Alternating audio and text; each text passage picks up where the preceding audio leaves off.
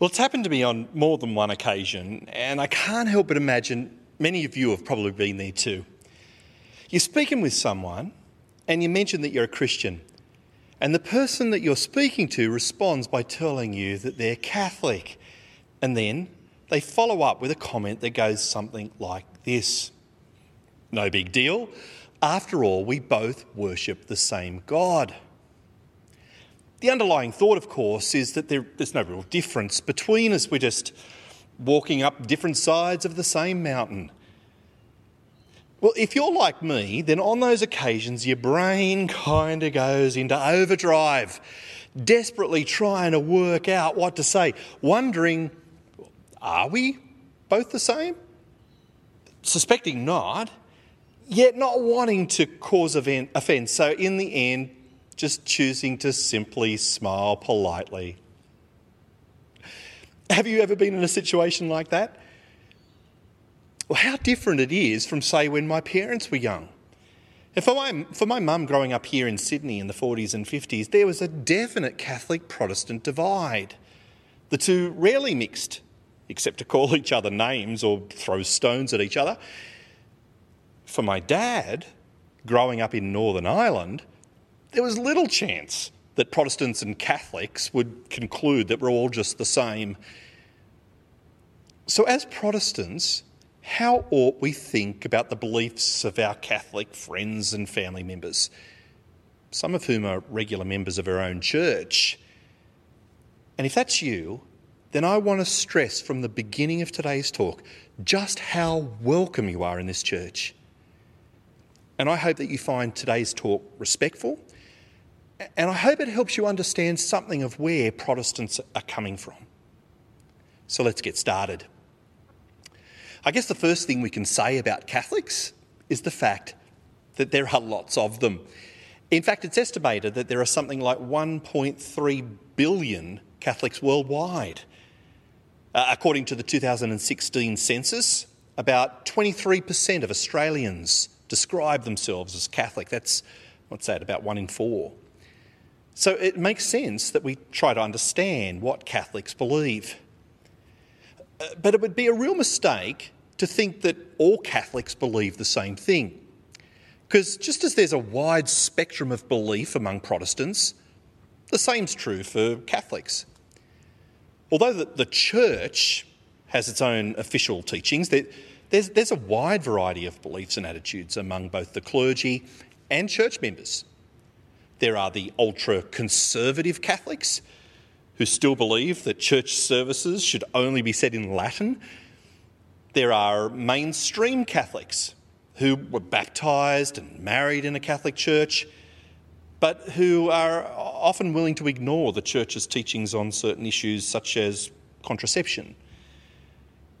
There are an increasing number of charismatic Catholics.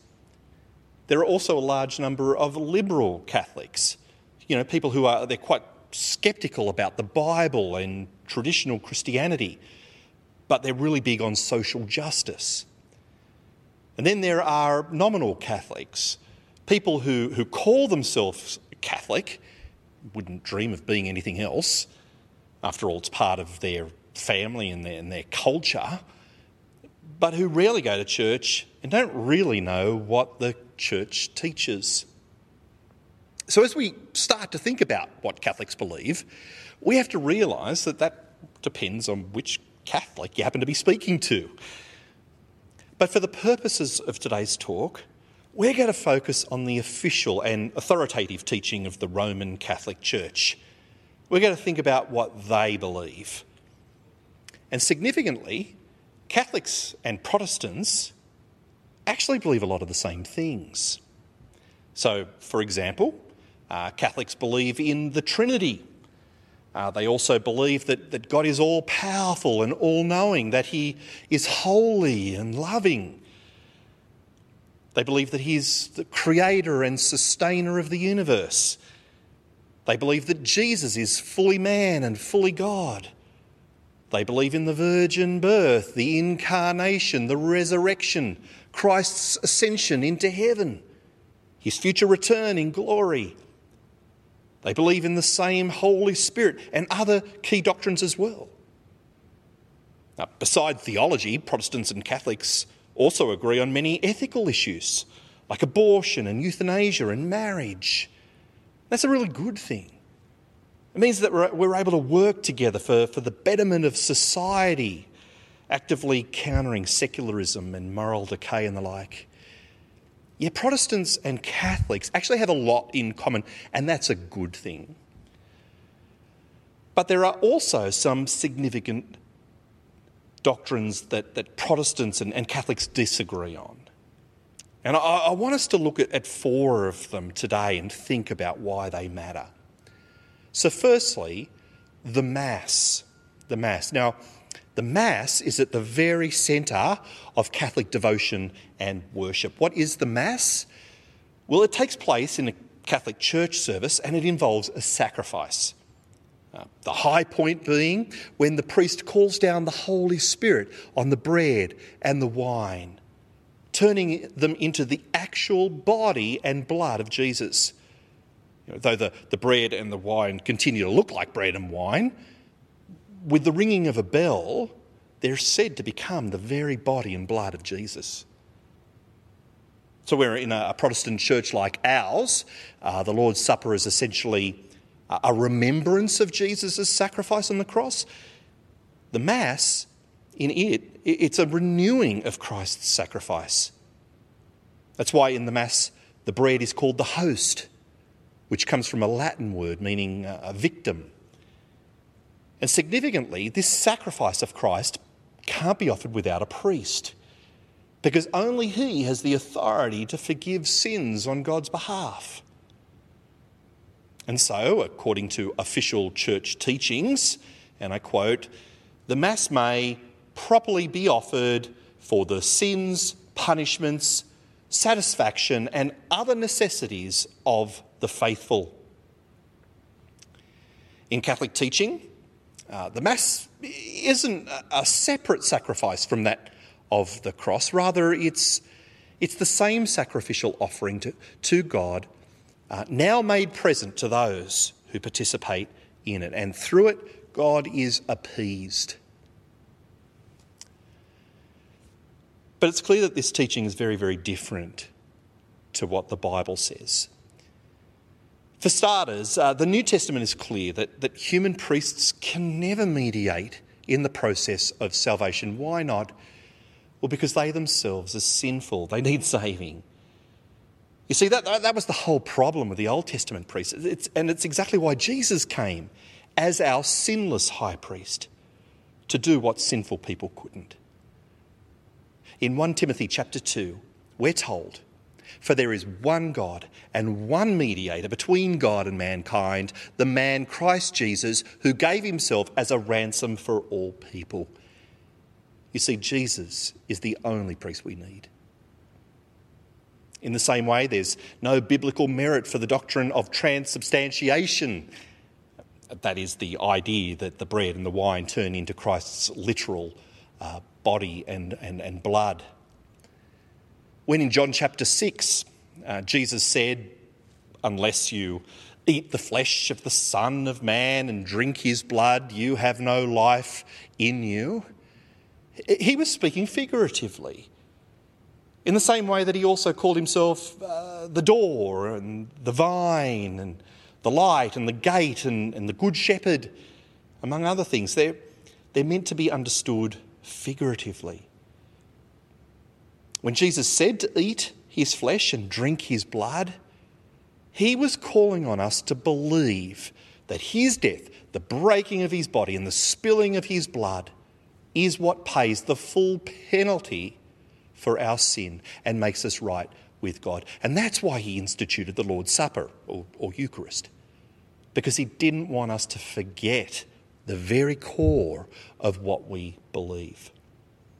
So we don't need to re-sacrifice Jesus week by week. No, when he cried out from the cross, "It is finished," in John chapter 19, Jesus meant it. It's also the point of Hebrews chapter 10, which says that where sins have been forgiven, sacrifice for sin is no longer necessary. So that's one belief that Catholics and Protestants disagree on, the Mass. Next, let's think about the doctrine of salvation. And it's important to understand that when it comes to explaining salvation, Catholics and Protestants often use the same words but with very different meanings. And that's particularly true of the words justification and grace.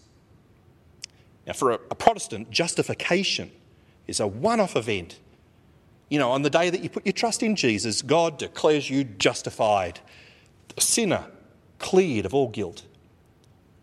But in the Catholic view, justification isn't an event but a process, one that starts with baptism and continues throughout your life. The Catholic Church teaches that to become more righteous over time, we need to cooperate with God's Spirit. We need to do good works. Then on Judgment Day, we'll be judged in part by what Christ did for us on the cross, but also by whether we have become sufficiently righteous in our own character to warrant salvation. If not, then the process can be continued after death in a place called purgatory, where sinful people are purified, and only then can they go to heaven. When it comes to grace, a Protestant might define it as God's unmerited favour towards sinners. But for a Catholic, a grace is something given to a believer so that that process of justification can continue. And it's a partly merited gift. You know, it comes from God's kindness, but it also requires the cooperation of both the person and the church. And so, for example, you can earn God's grace through participation in any of the church's 7 sacraments, including baptism and confirmation and the Mass and marriage. Grace can be earned by going to a priest and confessing your sin, and then importantly, you making up for it by doing the good work or penance that the priests tell you to do. For example, you might need to say certain prayers or deny yourself some pleasure. And by going to special masses, then you can even earn graces for relatives who have already died to help them get out of purgatory faster. But what does the Bible say about salvation? Well, it's clear that justification isn't a process, but a once-off event that guarantees our welcome into heaven on Judgment Day. So, for example, Romans chapter 5 says, "Since we have now been justified by Jesus' blood, how much more shall we be saved from God's wrath through him?" You see, it's a verse meant to give us assurance of salvation from the moment we put our trust in Jesus. We've been justified. We've been declared righteous in God's sight. But sadly, in Roman Catholic teaching, you can never be sure of your salvation. As for purgatory, well, it's simply never mentioned in the Bible. In fact, purgatory is a doctrine that assumes that the death of Jesus is not enough to cleanse us from our sin. But do you remember Jesus' promise to the thief on the cross in Luke chapter 23? He said, "Truly, I tell you, today you will be with me in paradise." This was not a good man Jesus was speaking to, but a criminal. Yet there was no need for him to go to purgatory to pay for his sins. Clearly, faith in Jesus was all he needed. As for grace, well, the Bible speaks of it as something that we can never earn. Now, you don't get grace by participating in the sacraments of the church. You don't get them through penance. In fact, you don't get grace through any human effort. It's simply an undeserved gift of God. As Ephesians chapter 2 tells us, For it is by grace you have been saved, through faith. And this is not from yourselves, it is the gift of God, not by works, so that no one can boast. For we are God's handiwork, created in Christ Jesus to do good works, which God prepared in advance for us to do. And so, where in Catholicism the formula goes something like this: grace plus enough good works leads to salvation, in Scripture the formula is unmerited grace leads to salvation, which leads to good works, with good works being our thankful response that we are saved, not the way in which we earn salvation. Well, next, we come to one of the most obvious differences between Protestants and Catholics, and that is the Catholic's devotion to Mary. Walk into any Catholic church and she will feature prominently. Ray Galea, a pastor and former Catholic, writes, "It can be hard for non-Catholics to appreciate just how precious Mary is to many traditional Roman Catholics. In fact, while having a personal relationship with Jesus is considered a bit odd by many Catholics, having a personal relationship with Mary is not. Significantly, the Catholic Church doesn't pretend that its various teachings on Mary are explicitly found in the Bible. Rather, it just formally acknowledges as authoritative the traditions that have been built up over the centuries concerning her. So, for example, there's Mary's perpetual virginity, the idea that she never slept with her husband Joseph, even after Jesus was born. Her perpetual virginity is seen as a sign of her total devotion to God. Catholics are taught that when the New Testament speaks of Jesus' brothers, it is in fact really referring to his cousins. Mary is also considered by Catholics to be the mother of the church. That makes her a little bit like a heavenly spiritual mum who you always want to please. And they tell her their problems and ask her to intercede for them with a son. So you see, she's a special mediator who stands between us and Jesus and represents us to him. Also important for Catholics are the doctrines of the Immaculate Conception of Mary and the Assumption of Mary. Let me explain.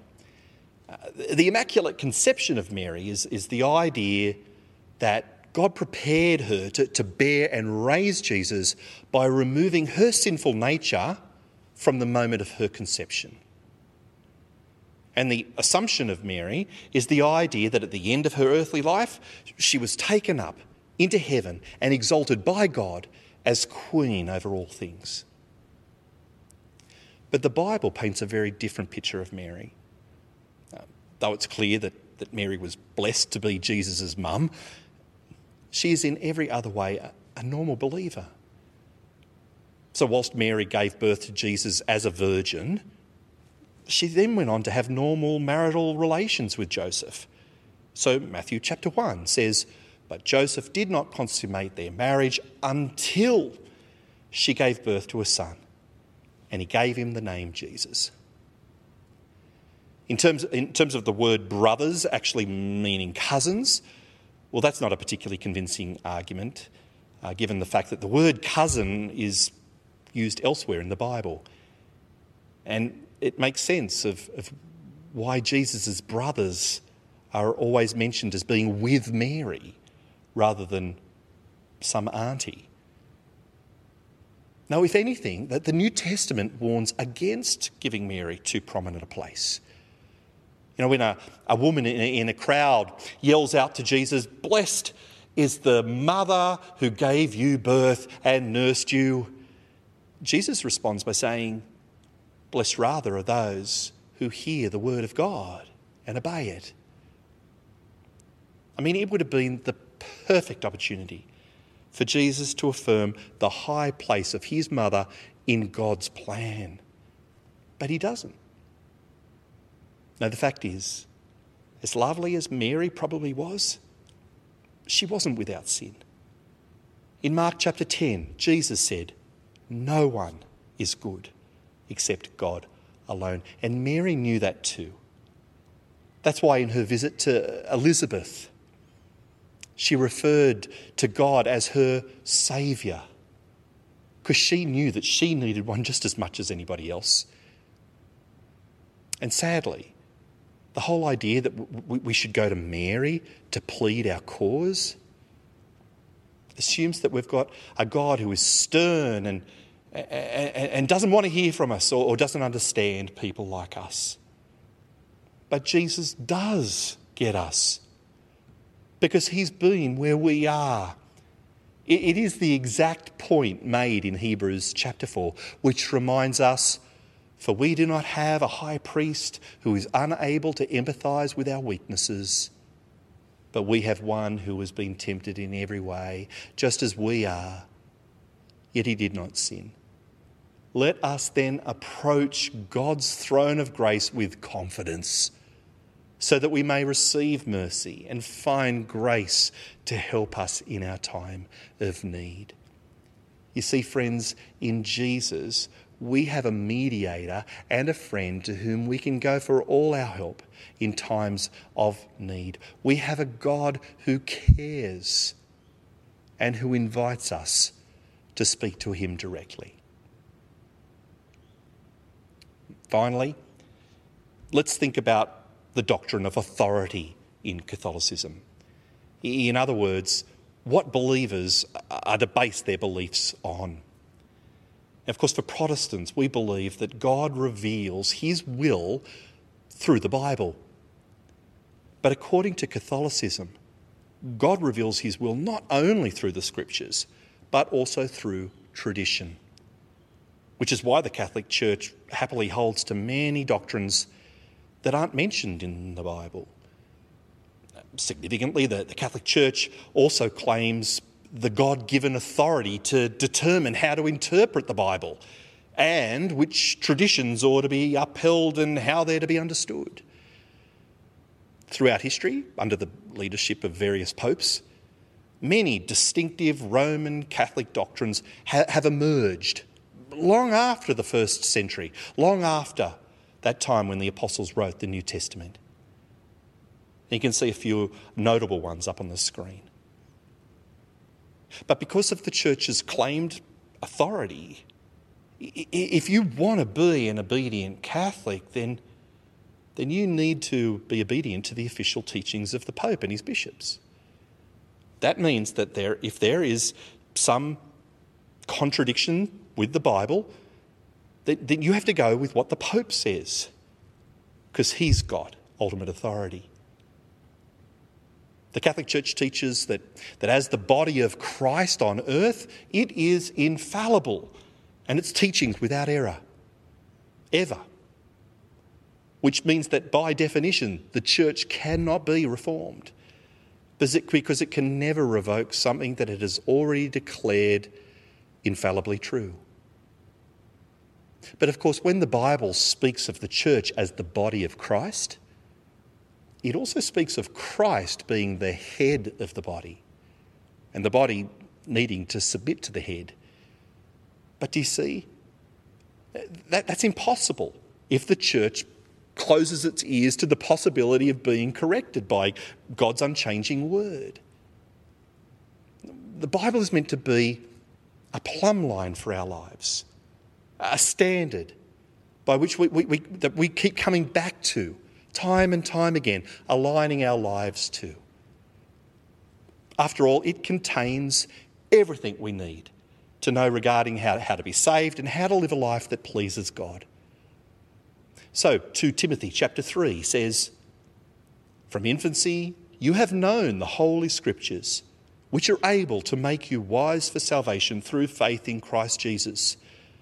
All Scripture is God-breathed and is useful for teaching, rebuking, correcting, and training in righteousness, so that the servant of God may be thoroughly equipped for every good work.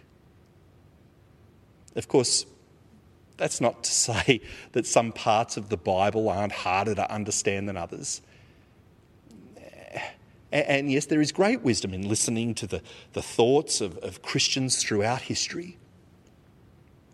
But at the end of the day, if we simply read the Bible in context, with the help of the Holy Spirit, we'll find the meaning perfectly clear. All we've got to do is stay humble and keep coming back to Scripture and asking, what does this say? Have I actually understood it correctly? What we mustn't do is hold to man-made traditions and put any authority above God's word. So there you go. Hopefully you can see that yes, Catholics and Protestants actually have a lot in common. But hopefully you can also see that there are lots of differences too, leaving us with the question, does it really matter?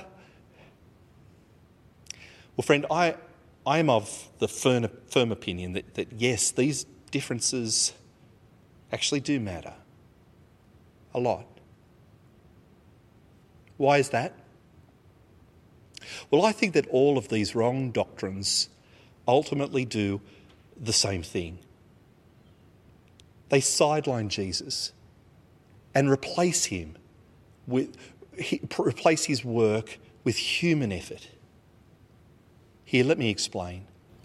Think about it. In the Mass, human priests, not Jesus, are needed to mediate if we're ever going to be forgiven. When it comes to salvation, our own human efforts, not just Jesus' death and resurrection, are necessary for us to merit the grace of God and become sufficiently righteous in his sight. With the doctrine of Mary, we see a lovely but flawed human being put in the place of mediator, replacing our one true sinless mediator, Jesus, who cares for us and who understands our needs. And in the matter of authority, we see a human institution claiming an authority equal to that of Christ himself, and in actual fact exercising an authority that's even greater. And so yes, the differences are big, and yes, they do matter, because ultimately Catholicism does the very same thing that Adam and Eve did in the Garden of Eden. Do you remember?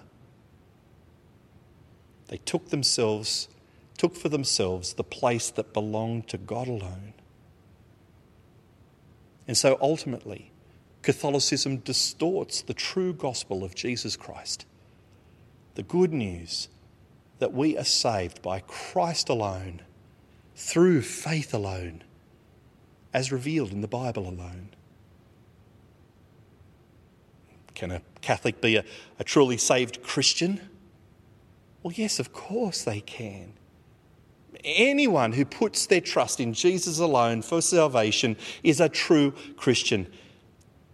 But out of love, I have to encourage any Catholic who's done that to seriously consider whether they should remain in the Catholic Church. At best, hearing a steady diet of Catholic teaching has the potential to rob you of the wonderful assurance of salvation that faith alone in Jesus offers. And at worst, it will lead you away from the true Jesus and his finished work at the cross, and it will lead you to put your trust in human traditions that have no power to save. Friend, if you are a Catholic, I really hope you'll hear this in the love with which it's meant. If you've got questions or concerns, please feel free to reach out via the email address up on your screen. And let me also recommend this book as a resource. In fact, I recommend it for Catholics and Protestants alike. Nothing in My Hand I Bring, written by Ray Galea, a former Catholic. It's a compassionate look at the differences between Catholic and Protestant beliefs, and I've relied on it heavily for today's talk. For those among us who aren't Catholic, let me encourage you to take opportunities to dialogue with the Catholics in your life. How can you do that? Well, to finish, let me offer you 5 very, very brief tips. Firstly, be kind. I'm so glad that we've moved on from the days of name-calling and stone-throwing. I'm sure we all are. Instead, let me encourage you to build genuine friendships with Catholics through which you can respectfully dialogue about the issues that I've raised today. Of course, that doesn't mean going in all guns blazing, expressing your outrage, your anger at the Catholic Church. That's never going to win anybody over. Instead, be kind, pointing them to Jesus and the amazing grace that he alone offers. Secondly, don't assume that all Catholics are the same. As we saw earlier, different Catholics believe different things. So that means, first of all, asking them what it is that they believe and then listening to what they have to say with interest and then using that as the basis of your discussions. And don't be surprised if you actually know more about the official teachings of the Catholic Church than many Catholics do. Thirdly, identify with Catholics. After all, there is so much we have in common. So use it as a common launchpad to talk about the true gospel. When you hear a comment like, "Oh, I guess we're all the same, aren't we?" Try to take it and use it and lead the conversation towards questions like, "So how's your relationship with God going? Does he feel like a stranger to you or a friend? Are you looking forward to Jesus' return? Do you reckon he'll let you into heaven on Judgment Day?" And since we both believe in the inspired word of God, why not invite a Catholic to read the Bible with you? I reckon there'd be heaps of them open to doing exactly that. And then just let the powerful word of God speak for itself. Perhaps you could read through a New Testament book like Hebrews or Romans. Or maybe you could use a study book, like Just for Starters. That'd be an excellent way of clearing up concepts like justification and grace. Fourthly, be patient. It's been said that Catholicism is often much more about belonging than believing. Most Catholics were born into a Catholic family, and that's something that's been passed on from generation to generation. And so when a Catholic ends up trusting in Christ alone for salvation and leaves the Catholic Church, they're often seen to be rejecting their family and culture. And that's no doubt going to be a barrier to belief. So be patient in sharing the truth and help them to find belonging in the Christian community. And fifth and finally, and most importantly, pray. Pray that God would give you courage and opportunities to share the gospel of grace with the Catholics in your life. Pray that he will open their eyes and then trust the gospel to do its powerful work when you share it faithfully. In fact, let's pray for our Catholic friends right now, shall we? Let's pray.